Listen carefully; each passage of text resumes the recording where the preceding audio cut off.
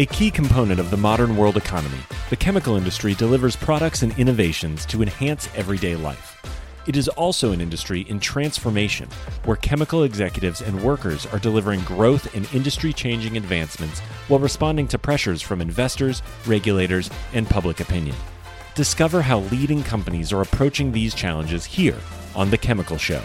Join Victoria Meyer, president of Progressio Global and host of The Chemical Show, as she speaks with executives across the industry and learns how they are leading their companies to grow, transform, and push industry boundaries on all frontiers. Here's your host, Victoria Meyer. Hi, this is Victoria Meyer, host of The Chemical Show podcast. Thank you for joining me today.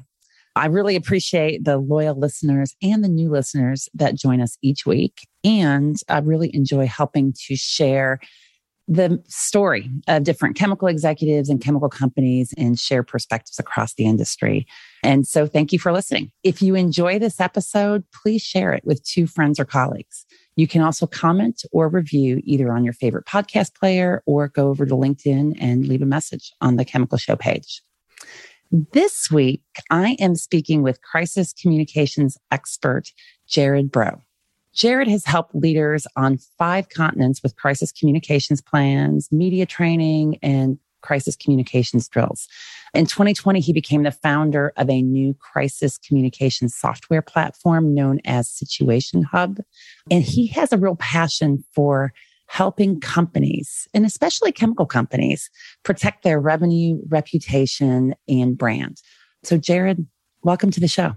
Hey, it's good to see you. Likewise. So I'm just going to start out asking, how did you get into this space? So I know you've got a background in news. Right. How did you switch over to communications and crisis communications? So, before news was childhood, which was growing up on the fence line of a chemical plant in Luling, Louisiana. I was on the fence line of Monsanto, where my dad worked. And when it came time for me to go to college, I worked at Monsanto every summer doing construction to put myself through college. So I grew up in the chemical industry. And when I became a reporter, I spent 15 years as a reporter. A big part of what I covered was the specialty of first politics, and politics transitioned into environmental issues at the time I was a reporter. So for 10 years, I became designated as an environmental reporter. And I was in New Orleans and Baton Rouge at the time. So I'm in the industrial corridor. So for us, environmental issues included wetlands and the environment, coastal Louisiana, but it also included that industrial corridor. It included activism. I spent a lot of time covering Greenpeace, lots of time talking to activist organizations. And then it blossomed into environmental justice issues and social issues. And I watched as a reporter a couple of things. Companies didn't know how to deal with activists. When Greenpeace came, Greenpeace made them look like fools. But I also observed that if there was a fire and explosion, when I showed up at the scene of that fire and explosion, there was never anyone from the company there to greet me or to share information with me. And 2, 3, and 4 hours would go by with me doing live news coverage and no official information. So that's interesting. How did that bring me where I am today? I just kept looking every day going, somebody needs to really tell these people, hey, have you thought of trying this? So I became one of those guys that, became a coach to spokespeople, became a coach to the chemical industry, saying, hey, this is what the media expects of you. This is what the public expects of you. I've talked to them. I know what their needs are. Let's meet their needs. Yeah, that's really interesting. I think we've all seen this, right? In a world of social media where everybody is a reporter because they have a video camera on their phone with them at all times. Yeah. It's super challenging to stay ahead of it. Well, the eyewitnesses now tell every event. You're over there in the Houston area, and Houston has just had an enormous number of fires and explosions and chemical releases over the past few years. So I don't know what's going on in the industry, but what I can do is look at the trend of how every one of these unfolds in the news and unfolds in the community. And this is really where my passion lies, is getting information out that is factual, that is fast, and without fluff. The pain, problem, and predicament companies face is the 3.5 to 4 hour window it takes from the flashpoint of the incident, from the flashpoint of the situation, to gather information about the incident, then to draft a statement, then to get approval for the statement, but go through, numerous rewrites and then go through legal review before a statement goes out. I always clock it. It's like 3 hours and 38 minutes before the statement came out, right? And that's unacceptable back in the day when I was a reporter, but it's especially unacceptable in the day of social media. Yeah. Everybody's got one of these phones. Everybody has the ability to take the picture, as you said, put it on Twitter. Twitter is instant. Facebook Live is instant. And it's time for corporations, especially our friends in the chemical industry, to say, we need to come of age and recognize that if we're going to protect our revenue, reputation, and brand, part of doing that is communications when a situation goes bad fast. And for me, that's the bottom line. If you try to expand your plant and the community hates you because of your last fire and explosion, you're never getting that plant.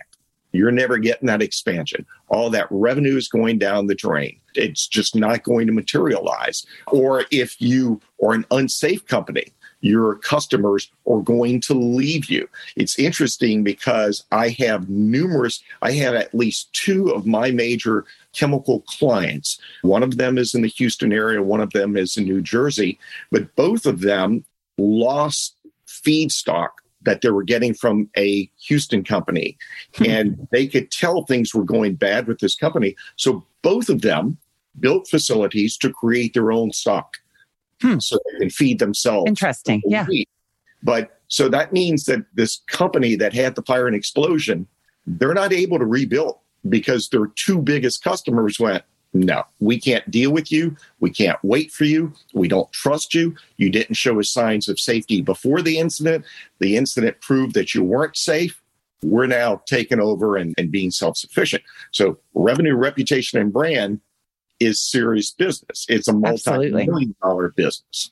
Absolutely. Makes sense. And in fact, I think there's a big connection to reputation management, your employee experience and your employee's view of the company and your customer experience, as you say, so that, your example there where the customers, made decisions, left that company because of the reputation and just the overall behaviors it's real. It's real. Yeah. So how do companies get ahead of it, right? So you say it takes 3.5 hours, which, probably seems fast, but when you're in the heat of the moment, we all know that that's slow. So how do companies get ahead of it? Yeah, so I've got a 5-step process that I've been working with companies on for 25, 30 years now. Yeah. And I'll take you real fast through the 5-step process, but I'm perpetually perfecting the 5-step process to make it go faster. So the first part of the process, step 1, is I call it the 5 steps to effective crisis communications. The first thing you do is you sit down with your team, bring in a facilitator if you need, and talk about vulnerabilities. So a vulnerability assessment looks at everything that could damage your revenue, reputation, and brand. So it is the chemical release. It is the odor release. It is the fire. It is the explosion. But it's also if you get hacked in IT, right? Because IT is a huge issue right now. It's also if someone from the company posts something on social media or an executive with the company does something they shouldn't do that's captured and publicized on social media. It's all of the arrest of employees. It's all of the executive misbehavior, bribes, extortion, sexual harassment. All of these situations fall into buckets, actually 2 buckets. One is a smoldering crisis and one is a sudden crisis. So the smoldering crisis, somebody has been misbehaving for a period of time and you haven't clamped down on it. So a vulnerability assessment is step 1. Let's chart out, map out, list out everything that could damage your revenue, reputation, and brand. That then serves as a roadmap for the next 4 steps. So the second step is to have a good crisis communications plan And in public relations, there are many variations of crisis communications plans. Most that I'm asked to review are not worth the paper they're written on, because they tell you things that you should do rather than telling you what you must do, who does it, how fast do they do it, and how to achieve it. When I'm writing a crisis communications plan, I write a document that can be picked up and read in real time during the incident so that nothing falls through the cracks. Writing a crisis communications plan is different than an incident command or emergency operations plan, because you have to have a different one for chlorine and you have a different one for ZDDP release or whatever it happens to be. But in crisis communications, the goal is gather information fast, confirm that information, turn that information into a statement, and release it to your stakeholders. And those stakeholders would, of course, be media if necessary, your employees, or one of the higher priorities there, because you need to get information to them fast. Otherwise, they'll spread rumors. But then you also have to get it to your community and then whatever, regulators. So your plan walks you through that. The variable for crisis communications is step 3, which is pre-written news releases. There is not a sentence that can't be written today and used tomorrow. For decades, I've been writing hundreds and thousands of pre-written statements, because what I do as a coach and a trainer is I know how the news story is going to be written. I know how the news reporter is going to behave. I know what the news reporter is going to ask because I was that person. And although the phraseology may differ, I know every question they're going to ask. And people always go, oh, you never know all the questions. Yes, the questions are who, what, when, where, why, and how. Yeah, that's what absolutely. You're being asked, right? And the how and the why lead into speculation, which causes lawyers to go nuts saying, oh, we can't fuel plaintiffs' attorneys. The secret to a pre-written statement is to have a sentence that says members of our team are still investigating. When we know more, we'll share it with you. It would be inappropriate for us to speculate on the cause. When we know more, we'll conduct an investigation, tell you more. So these pre-written statements I've been creating for decades means the language can be pre-approved by everyone on the crisis management team, everyone in public relations, all of the executives, and the lawyers, so that we go from hours of approval to minutes. And then I converted that into the software platform that you mentioned, and we'll come back and talk a little bit about that in a moment. But once you have the statements written, step 4 of effective crisis communications is train your spokespeople. I need a well-trained spokesperson. If you follow my methodology of a pre-written statement, that statement becomes a script. So media training and media interviews and news conferences become exponentially easier because you rely on a script. And the script I write has a secret sauce, which is it answers every question you will get asked. So if you proactively answer questions before they get asked, you don't have to fumble for words when a barrage of questions come in. When my clients finish a news conference, there are almost no questions because they've been proactively answered. And the only thing they're going to get asked is more speculative questions about the how and the why. And if I can media train them to rely on their deflective statements of, it would be inappropriate for us to comment on that, we'll wait for an investigation to tell us what happened, how it happened, and how we keep it from happening again. So I train them to do that rather than traditional media training with all of this mind mapping of word trees and stuff like that. The 5th part of the secret recipe to effective crisis communications is when you do drills, and of course, make sure you're doing drills. Absolutely. Drills, make sure that the entire process of writing a news release, approving a news release, and conducting a news conference is done in that drill so that you're getting real life experience. Don't just sit at a table and go, well, Bob would go get the fire truck and John would come on in there with the spray and Mike would be putting on his hazmat suit and he and Sally would both put on the hazmat suits and go in there with the pipe wrench. Now, don't just talk it out. acted out, meaning act out at least the news conference. So those are the 5 steps. Now, what I've been able to do with Situation Hub is it gnaws at me, if you can't tell already, when people are slow. And I've been trying for decades to make it move faster. And I've been successful to get people to move within 1 hour or less of the onset of the crisis. And that's in every one of my plans. But with social media, 1 hour is 59 minutes too long, right? So what I did was I had the Stream for software 8 years ago. I started trying to find people to write it. 6 years ago, I found a team of coders to actually start doing the smart behind-the-scenes stuff because I am not a tech person when it comes to writing computer code. But I showed them what I wanted to do. And over 4 years, we built this product and I launched it. In fact, a company in Houston was the first one to use it right at 2 years ago. They were the first ones to sign on with it. They were an existing customer. But what I'm able to do is the vulnerability assessment is already done. I've already figured out most of what's going to go wrong with you. We can still have that discussion and spend some time on it. But in Situation Hub, the way it works is you log into the software and it's got a bunch of pull-down tabs of all the situations that could go wrong. So if you're a chemical company, your subscription is going to log you in to, right now, I think there are about 70 to 75 different scenarios.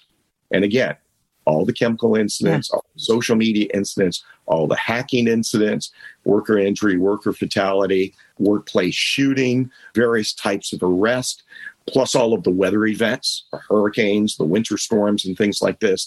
So all of that is built into it. You find out what your event is, and you just go to the tab. So if it's a winter storm, you go to the winter storm warning tab for the storm and tell everybody what's happening. If you have an incident after the storm, you go to after storm event.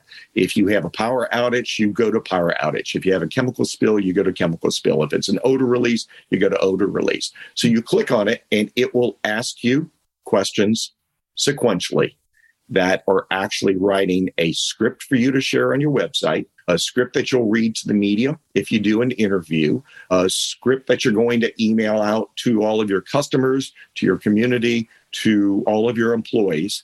And it's going to proactively answer the questions that all of those stakeholder audiences want to know. It also has a holding statement. So when you know almost nothing, one of the reasons companies don't release statements is they wait to know everything before saying anything. Wrong. Stop doing that. Stop doing that. Getting information out is like a buffet. Okay, so if you go to your typical buffet at a hotel or a casino, there's a soup, there's a salad, crab claws, there are entrees, later. So you've already gone through 2 cycles of going to get a salad and then going to get appetizers. And then your third trip is the big thing. And then you're going to finish it off with dessert. Communicating with your audiences should be the same way. Give us a little information, give us a little more information, give us the big picture of everything we know, wrap it up later if we need. So the holding statement can be executed in Situation Hub in 32 seconds to, say, a minute and a half, depending on that's pretty amazing. What your event is, right? And if you practice and know what the questions are, you're just going to click through and say, yes, this is it. Yes, that's it. No to this answer. And it's built on a decision tree to where if I ask you if people are injured, it's going to ask me a bunch more injury questions. If I say no one's injured, it's going to take me down a different decision tree. But even an event as big as a mass casualty shooting or fire and explosion, a news release can be generated in Situation Hub in 10 minutes, right? In 10 minutes. So you don't have to think of the phraseology of the sentences. You don't have to fight over commas. And it means that you're managing your revenue, reputation, and brand, and you're managing the expectations of the audience at the speed of social media. So it's been a goal of mine for decades to find a way to do it. And quite honestly, it's the advent of connectivity and a phone that can get a signal in just about every situation that makes it all possible. It's a cloud-based app, but it also works on your phone. Awesome. All right. So, Gerard, you have given us so much here that I want to unpack a little bit of it, maybe a lot of it, but we're going to just start with a couple of things that really came to mind as you were explaining this to me. So one thing is, I think that people perceive a prepared response, an early prepared response, as not being genuine, right? So if I write a generic response, it feels generic. Is that true, or how do you get around that? I've never thought it's generic. Every event has different variables. The key to it is to make sure that your word choice conveys whatever emotion or empathy needs to be conveyed. A huge part of crisis communications is understanding the need to convey empathy. If you've inconvenienced people, say, we apologize for the inconvenience. Lawyers freak out anytime you get close to empathy or apology. So there are ways to say what needs to be said without fueling plaintiff's attorney. And so the sentences or short declarative sentences that tell us who, what, when, where, why, and how. So it's not insincere to tell the audience what happened. What's insincere and unacceptable is to say nothing because you're trying to write these prose. The time for writing prose is long gone, but yet everybody still wants to write some beautiful sentence. So what I've done is in every Situation Hub event template, the first sentence is an empathetic statement that adds context. I call it a preamble. And I've been using this as part of my media training now for more than 20 years. But it adds context to the event. So if we think of our friends in industry, most of them have said safety is our top priority. And as a reporter, I would be standing there and there's a ball of fire and black smoke coming from over Sparky's shoulder there. And I'm thinking, clearly not, Sparky, because I see a fireball. Safety wasn't your top priority. So no kidding. Hub, that sentence is thought out, right? So it would say at XYZ Chemical, one of our goals is to always be protective of human health and the environment. Then it transitions. However, there are times when things go wrong. Now it's empathy. Sadly, this is one of those days. Then I have the option. If somebody's dead, I can add, just by clicking a button, a sentence that says, our hearts are heavy with the news we have to share with you today. Yeah. This is what we can confirm. And then I go through the who, what, when, where, why, and how. So it's not generic to the extent that it's vanilla. It still has empathy. It still conveys emotion. All of this has been thought out because the question you asked me is the question I've been asked by everybody for 30 years. How do we make a statement that has its own life? And then some people will go, well, what if our company says this and another company says the same thing? Nobody's going to know. Nobody's comparing it. What they are comparing is what I'm comparing, which is you said nothing. And that was unacceptable. Or you waited 3 hours. That's unacceptable. So the language, I've been in so many war rooms and crisis centers over the decades. I know everything that's going to happen so I can write the words for it. Interesting. That's really helpful. And I do think the comment you made about, safety is our number one responsibility as they're standing in front of a incident of some variety. Right. And there's a nuance to it. It reminds me actually a few years ago when I was working for Shell, I was actually leading the Safety Day event for Shell Chemicals in Houston. Yeah. And it's a designated day that Shell picks every year. And all around the globe, they do a Safety Day event that covers a variety of things. That very day, there had been a major incident in the Netherlands. And I do remember saying, okay, we're here. Right. And, unfortunately, this incident occurred this morning in the Netherlands. Fortunately, there appear to be no fatalities. And we don't want that to happen again. And that's why we're here today. So you have to acknowledge the fact that while you may be focusing on safety and as one of your critical priorities, and it is across the industry, I really believe that. Yeah. There's risks that occur and you can't make it completely risk-free. Right. You have to acknowledge and things happen. Yeah. But you have to acknowledge that. Yeah. And to your point about Safety Day, as a reporter, I used to cover those. And I was at one plant and my final question was, anything else you want to add? And the guy goes, Well, you didn't ask me about the two guys that got their toes crushed by that tank car last week, but I just want to say safety is our top priority. And I'm going like, wait, what? And so the entire story changed. I know their PR people must have been thinking, oh my God, this went from safety day to unsafety day. Now, let me kidding. With your background at Shell, when I was a reporter, Shell in Norco, Louisiana had this catastrophic cat cracker explosion with fatalities and injuries and things like this. And one of the things that was brilliant after the event was the large Exxon Mobil plant in Baton Rouge went to the team at Shell Norco and said, walk us through the horror of this and the horror of dealing with the media and the onslaught of the public so that we can build a plan to be ready if this ever happens to us. Yeah. And enough companies don't do that. That Exxon plant had a major fire and explosion just about a year later with 2 fatalities and a number of injuries.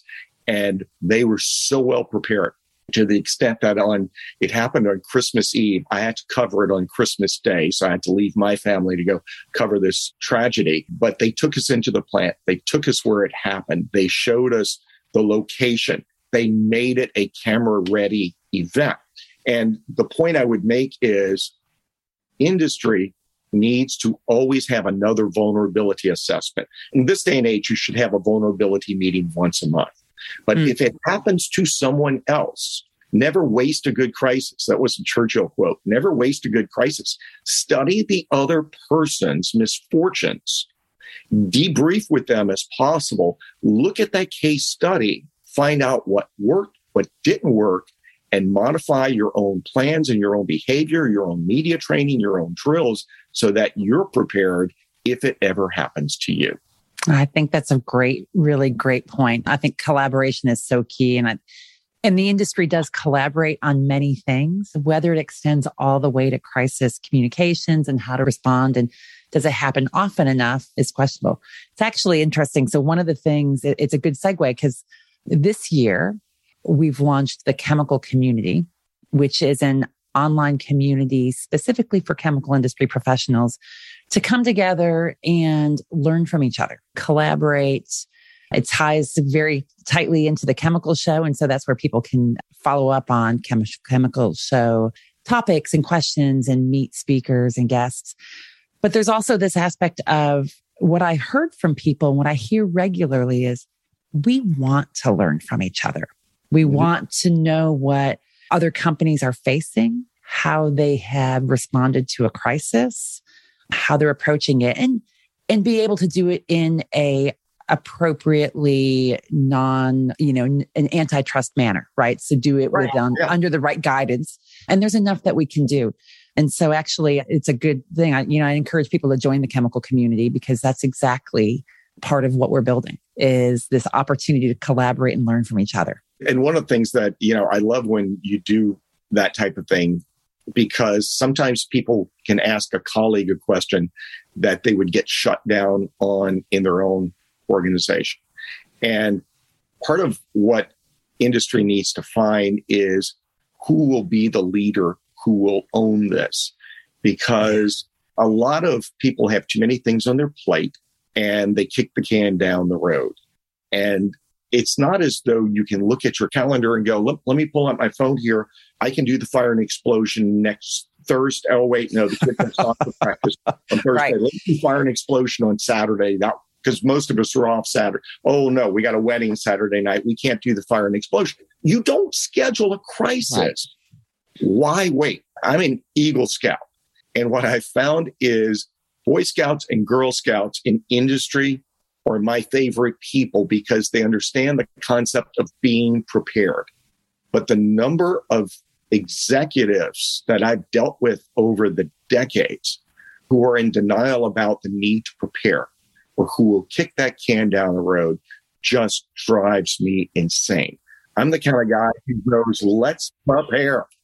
Yeah. Why do you think that is? Right. So, my view sometimes, and I see this with companies, And I might say particularly with smaller companies, right? And I know that you work closely with NACD, the National Association of Chemical Distributors, and with ILMA, which is lubricant manufacturers, which encompass a lot of small companies. Yeah. So, I have my observation, and it's not just with small companies, it's also at times with big companies, that people, one, don't think it's going to happen to them. Two, they don't want to spend the money today. Why spend the money today for something that may never come true or may not take place for another 3 or 5 years? Is that what you see? Is that why people aren't prepared? That's part of it. Yeah. Yet they're still going to buy an insurance policy in case the place blows up and it needs to be repaired, right? So they're going to spend a boatload on insurance, but they won't spend, I don't know, $199 a month for a Situation Hub subscription, right? I had a CEO. So back to smaller companies versus larger companies. I would say that some get it and some don't. Some have a be prepared mindset and others are just going to wing it and they're going to take their chances. They are different risk adverse personality types. What I love about dealing with National Association of Chemical Distributors and ILMA is that in a lot of these smaller companies, I'm able to deal straight with the CEO, the owner, the fourth generation owner of the company. And those folks often get it, but some of them are just old fashioned and I don't want to spend that money. I've got one of my friends who is a CEO of one of those companies and he goes, Gerard, I just don't like the idea of subscriptions. And I said, I know, but you do have LinkedIn Premium, and LinkedIn Premium is about what you would pay for Situation Hub. And he goes, I just don't like subscriptions. So I went, but you got Netflix and HBO and Disney, right? And so we're in a subscription world, whereas I used to go into companies and, the minimum price was $10,000 for me to write all these news releases and write the crisis communications plan. That was the entry price. Right. And, that had price resistance, or that had resistance of, we'll try that another time. So it's more of a personality type. Sometimes it's a conflict internally. So one of the major global chemical companies saw Situation Hub and the head of global communications went, oh, this is sweet. I love what this does because I can get information from my remote locations all around the world. I don't have to wait 2 weeks until the Wall Street Journal calls me to tell me what happened. And this guy's like, I am all in on this. And then he goes to his senior vice president who says, well, let's just try to build all of this in-house. And so he has no choice. He tried to push back as far as he could. So what this means is he's going to spend years trying to build what they could be getting at an enterprise price for $79 a location, right? Yeah. But his senior VP would not stop to look at what Situation Hub does. They just said, no, go do something else. So part of it is, and I mean, I'm demo fatigued. I get people constantly trying to sell me a new communications tool or a new text messaging, whatever. All the time. I understand it. But in a world where your revenue, reputation, and brand matter, where public safety matters, where your employees are so critical, I just said, you know what? I have enough customers already that I'm going to build this tool out of my own pocket. This is known as a bootstrap company. There's no fancy investor here. There's Gerard. That's awesome. His own money because I know my own clients need it. And then now my clients, so we've got about 70 companies using it at this point, and they're telling their friends. So awesome. But, back to your question of why do some do it and some don't? Risk adverse, human denial. Human denial is my biggest competitor. My biggest competitor is not another firm in my same space, because we all fight that same human denial. As business owners, we just need our piece of the pie. Give me my sliver that lets me enjoy my home, my lifestyle, my necessities. But, it's interesting that even though I've made it exponentially less expensive and exponentially faster, some get it and some will kick that can down the road. Yeah. Well, and I would imagine that there's a certain element of competition for jobs. So for instance, if somebody inside the company is accountable for external communications and crisis communications, they could, if I can buy a tool that can replace me, then maybe they don't need me. So I imagine there's some human element of that as well. So there are two human elements of that. So the first one is it won't replace you because you have dozens, if not hundreds of things to do in addition to writing the statement. Yeah. The writing of the statement should not define what your job is. Your job is to communicate to multiple audiences, and getting to all of those audiences and managing all the tools that you have to do is a huge piece. I'm able to take that one task of writing off of their plate so they can be better at the other 99 things they need to do. I'll do one for you. You do the other 99 tasks. Right. Your boss isn't going to fire you because my app automatically collects information, shares the information, writes a news release. It also creates an opportunity. So if you look at the challenges that people have, getting information. I used to work for a global mining company, and they operated a copper, gold, and silver mine over in Asia. And incidents would happen there that were relatively grand in scale that we should have been communicating about. And we didn't find out for 2 weeks until the Wall Street Journal called us. And it's like, we didn't hear about this. Right. In Situation Hub, you log in and you answer the questions. And there's a button that says Alert Team. You hit that button, and everybody who needs to know gets an instant alert on their phone and in email. You click that, and it brings you into a virtual situation room where everyone can read the facts and review them. So it's your job to do all of this. I've taken away the calling tree. I've taken away you on the phone with Indonesia or Jakarta or Taiwan or wherever you happen to be.